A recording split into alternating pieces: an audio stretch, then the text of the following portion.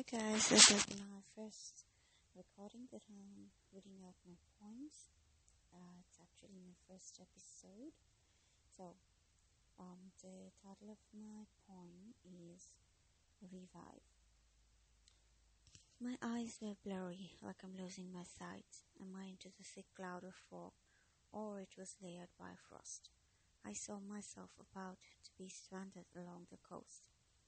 Deep urge out of blue approached to reciprocate that I should gather the energy and the courage, the very courage to rise and walk with the shake of life before my bones, starting, rust dry, dead and dry. So I fenced my yard with the wire of conscience, built walls of bricks cemented by woes like wives, settled into my own tiny illusory castle.